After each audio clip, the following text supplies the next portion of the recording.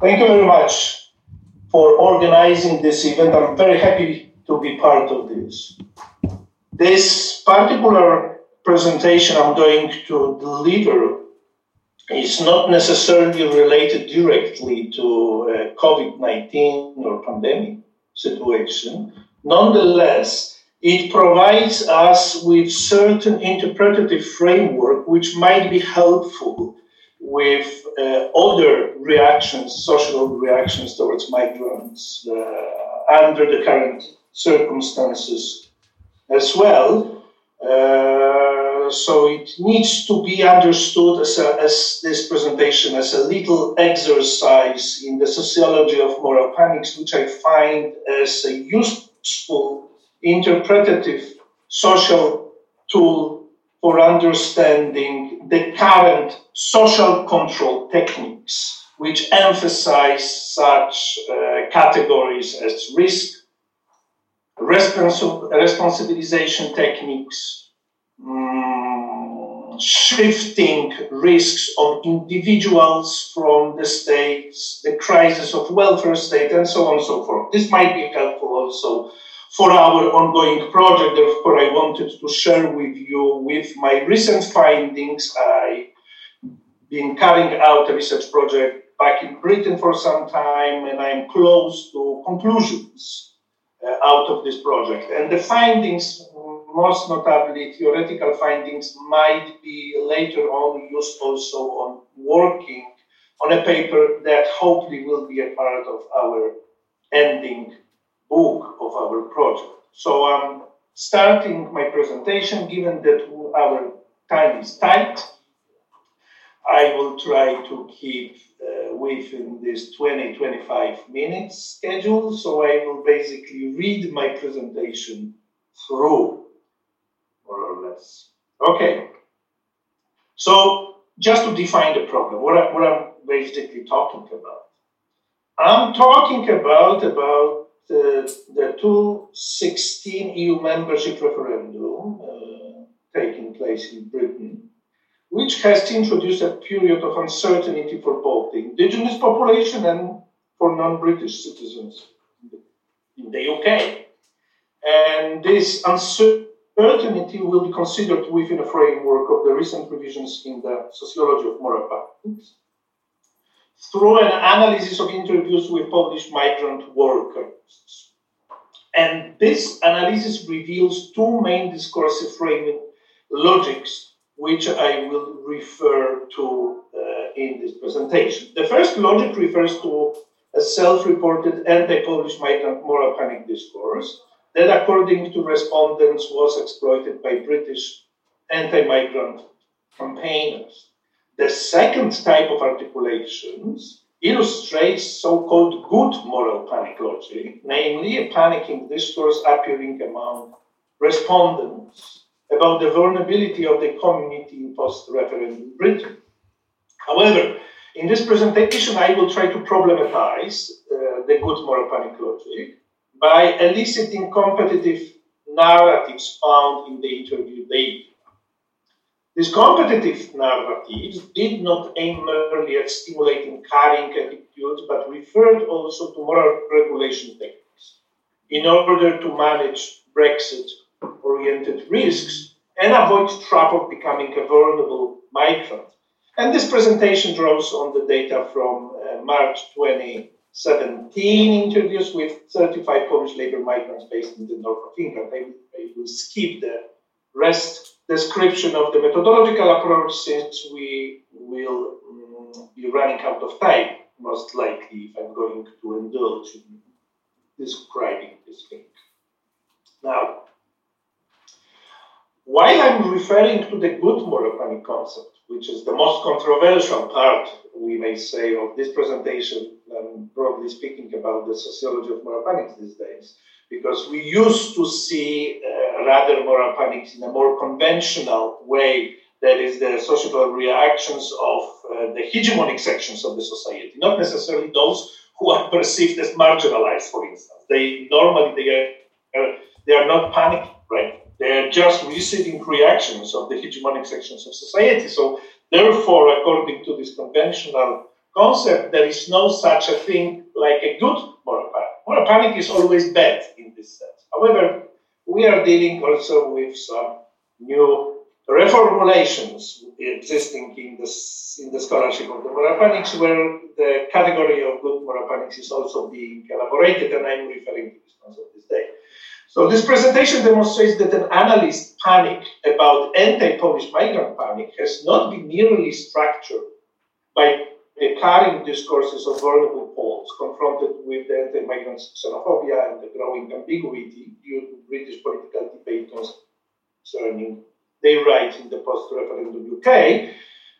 It is also argued in this presentation that analysis should be incorporated in a broader social control interpretative framework, which besides carrying relations or community-oriented concerns, explores also elements of a panic as moral regulation model hypothesis. I will later talk a little bit about the moral regulation and how it intersects with moral panic studies. Namely, I refer to observations that some interviewees were using a discursive figure of a Polish migrant inner folk devil, portrayed by compatriots as an irresponsible individual who fails in managing Brexit-related risks. And these inner folk devils were perceived as irresponsible because they allegedly did not employ proper strategies facilitating their community integration. And this observation has something to do with the recent scholarship about the changing citizenship legitimization narrative strategies. That is to say, we observe that prudent Polish migrants employed self-interpellating discourse. When I'm referring to the category of interpellation, clearly I'm thinking about the category proposed by Louis Althusser, of course, that it means creating a certain subjectivities and identities of the subjectivities, which identified them as responsible subjects avoiding risks and mobilize themselves as entrepreneurial individuals capable of doing something about their post-referendum life. These articulation strategies, sometimes underpinned by racist overtones, as for instance McGee and colleagues suggested, but also there are several other papers, may have instilled in Poles a sense of earned membership in British society. And this sense of belonging was not based on a common national identity, but on perceived economic contribution to a neoliberal community of value. Now, a few words about Brexit politics and migrants, just to give you a hint about the factual data I'm dealing with, a certain factual background for this theoretical elaboration. So we have to be aware about the certain unprecedented inflow of Central and Eastern European migrant workers to the UK after the May 2004 EU enlargement, okay?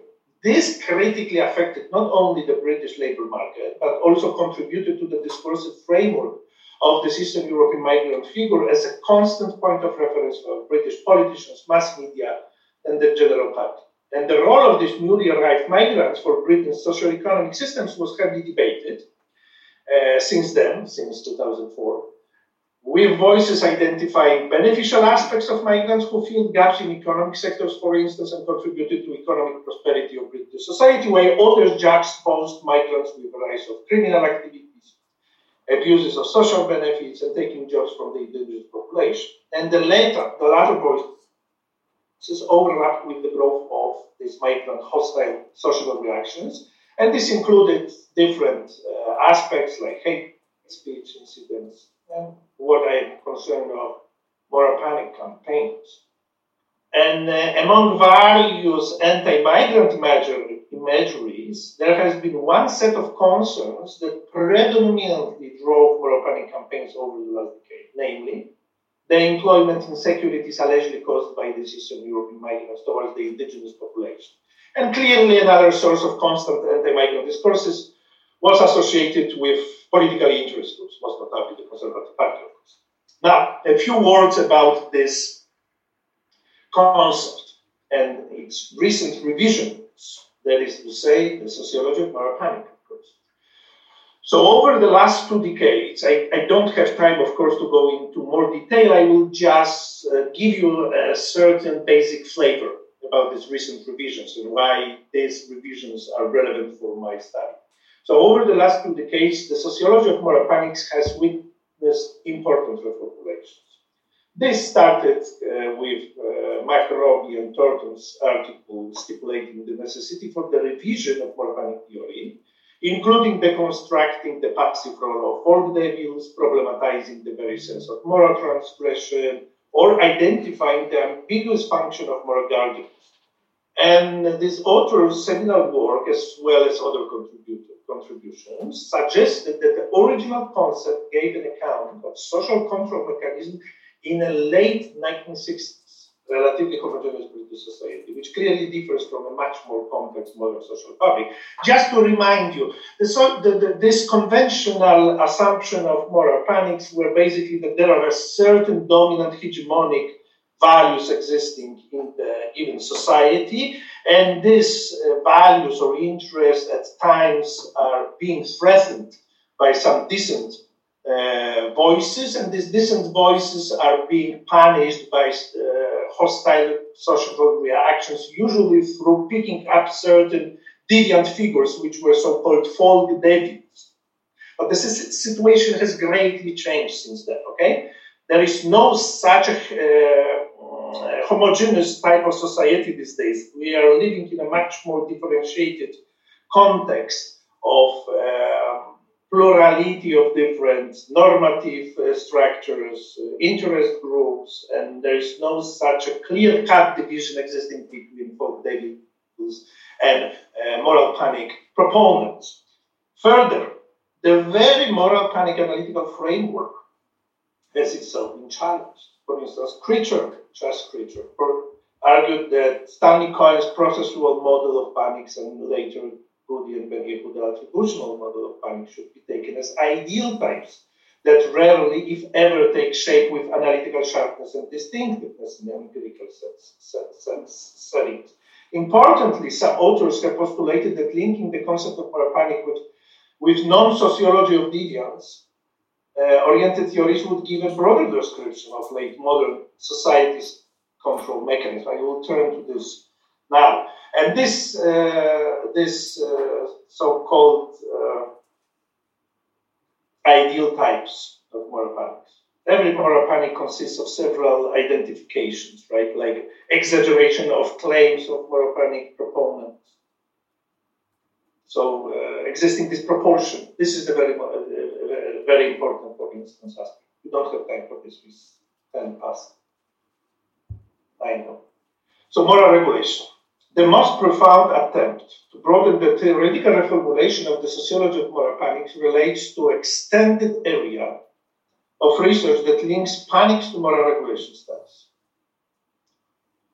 And these studies, moral regulation studies, have examined the discursive practices of moralization that were gradually spreading in Western societies and interpolating modern prudent individuals capable of managing risks and avoiding harm. Okay? And according to Sean Heyer, in advanced Western liberal societies, moralization, understood as a government strategy, brings about strategic convergence between risk, responsibility, and morality. And consequently, against these routine moralization procedures, panics constitute episodes accentuating the failure of long-term moral regulation. In other words, panics call for coercive measures to constrain folk devils perceived as individuals who avoid risk management strategies. Okay, if we agree that this social control mechanism called moral regulation calls for avoiding risk management strategies, and there are certain individuals or groups who, to this or other reason, ignore these calls, then moral panics enter the scene in order to discipline those who are not happy with this moral regulation measurement. Now, the conceptual linkage of moral panic research with moral regulation studies has substantially revised the conventional approach of the former, which tacitly assumes that panic expresses regressive societal reactions towards different categories of vulnerable individuals, and through these perpetuates social inequality. Importantly, in contrast to the focus of conventional studies on a normative hegemony, a revisionist current has problematized the very sense of moral substance that is protected by panic campaigns. And as Hayek reminds us, moral panics are gradually less concerned with identity and moral frontier issues, and increasingly ramped by social problems related to risk, harm, and personal responsibility. Okay? So therefore, this is less important, and this is why it's better connected, for instance, to the late advanced capitalist society, which are less concerned actually with the national legitimization citizenship problems. And they are more into responsibilization, economic efficiency, and so on. Thus, panics are understood as negatively coded neoliberal responsibilization techniques employed by prudent citizens shift analysis into more normatively ambiguous terrain as compared with mainstream scholarship focused on the conservative strategies of cultural hegemony reproduction. So before I come to findings, I will tell you a few things about good panics. So along with the replacement of moral substance with different categories of risks to the analytical center of contemporary panics, therefore we should know the proliferation of new social movements, for instance, concerned with progressive social problems. For instance, environmental crisis, race and gender equality, or corporate crime. This turn in agenda setting paved the way for new panics, which according to Cohen might be perceived as good. And since then, as data colleagues have suggested, moral panic campaigns cannot be associated only with conventional conservative areas of focus. For instance, sexual conduct, violence, youth delinquency, but also, as demonstrated by Hayek, with acts of compassion and care for vulnerable subjects. And this conceptual shift was particularly insightfully demonstrated by a recent piece by Carlson analysis of moral breaches in the context of American disputes on race and crime. Here, good moral panic campaigners contested hegemonic order and dominant values and social interests. Now, findings. The interview data reveal basically two differing panic framing logics respondents either experience individually or they perceived among the British public. And the first type of articulations refers to self-reported anti-Polish moral panic discourse that, according to respondents, was exploited by political actors and various self-appointed anti-migrant campaigners. And the respondents claim that their image as abusers of the welfare state or of those who steal the jobs of British people has been consistently used against them in the media, social media, and through word of mouth. And this self-reported type of moral panic discursive structure has been primarily organized by articulations appealing to broad British social interests. Namely, according to this panicking framing logic, Polish migrants are perceived as false devils who compromise the employment state of the indigenous population. So we're not talking about the identity issues that Poles are threatening, for instance, this sense of collective identity, but economic interests. A Polish folk devil provides, therefore, a necessary point of reference, as the interview data suggests, for claims making, revealing why responsibilization, this is moral regulation techniques, fail. Good moral panics. The second framing logic detected in the interview data was a good moral panic. And this was organized by articulations expressing the grievances of Polish migrants who portrayed themselves as victims of both hectic post-referendum policies and an anti-Polish migrant moral panic campaign. As with the anti-migrant moral panic, the good moral panic logic was stirred by risk charge articulations. Again, abstract risk charge articulations. This echoed many contemporary moral panics, namely, a good panicking framing logic was not drawing on any moral substance as its core point of reference. Instead, it was enacted by risk-oriented themes such as lack of a future in the UK, employed by the Poles who felt that might not be able to secure the residential citizen rights in the UK.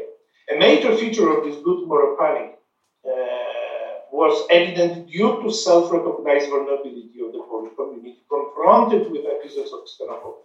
Even more important were the post-referendum political ambiguities concerning the residential rights of non-British citizens. In other words, as with Carson inquiry or Maura Bridges drawing on an example of black folk devils fighting back against dominant institutional racism in the US, Polish migrants have recognized themselves as unwelcomed foreigners deprived of protection. Now, what is, however, interesting, several respondents openly avoided using vulnerable migrant-oriented articulations while identifying their subjectivities, and instead employed a variety of moral regulations-oriented articulations to define their modus operandi in the post-referendum UK. The latter field of discursive significance was typically organized by the proxies of risk, harm, and individual responsibility, which require targeting folk devils to stigmatize their conduct, and in opposition to them, self-interpolate identities of those seemingly acting as responsible entrepreneurial subjectivities. Those competitive narratives affirmed the rational conduct of the specific group of Polish migrants who referred to both personal responsibility and their cultural capital resources, for instance, education, in order to manage Brexit-oriented risks and avoid the trap of becoming vulnerable individuals. So these prudent respondents usually associated the figure of a vulnerable individual with a working-class Polish migrant. So we see a certain also class dimension antagonism existing within the very migrant community, who was perceived as unable, this lower class, right, was unable to develop his or her skills that would have reduced the probability of being affected by formal and informal anti-migrant exclusion measures. Vulnerable migrants were not therefore portrayed in a good moral panic terms as subjects deserving care and compassion. On the contrary, they were perceived as irresponsible Polish inner folk devils, blamed for failing to exercise a prudent form of risk management. In contrast, respondents who considered themselves as disciplined avoided post-referendum risk by resorting to their cultural capital resources, for instance, education attainment, status positioning, and their flexibility on the labor market.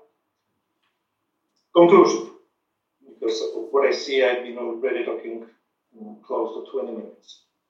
A tendency to target this Polish inner folk devils I just referred to might be inscribed in the context of moral regulation machinery, since these articulations typically use the failed citizen figure against which various self-appointed responsible individuals reaffirm their good citizen subjectivity. Specifically, the analyzed claims making gains its functionality within the global context of an advanced capitalist society where over the last decades risks have been gradually privatized and shifted by a neoliberal state to citizens who are expected to manage various insecurities on their own. Also, we can notice a certain implicit moral regulation flavor within an earlier signal context of changing citizenship legitimacy in a neoliberal community of value underpinned by the hard work ethic confronted with economical worthlessness. So the failed citizen in this sense will be this economic worthless migrant against this good citizen who is obeying to the hard work ethics, right? And concluding the last sentences in this presentation. It is risk rather than a substantive moral concern that stands at the core of two analyzed panic framing projects. Risk. Firstly, in line with the panic as a moral regulation model, it was argued that for some segments of the British public, Polish migrants have represented a symbol of foreigners who constrained them from acting as responsible individuals in managing their employment risks. Secondly, besides finding similarities to a good moral panic, some irregular moral regulations features were also identified in its core framing logic, which I just revealed. That is to say, some moral regulation also themes were available there. Thank you very much for your attention.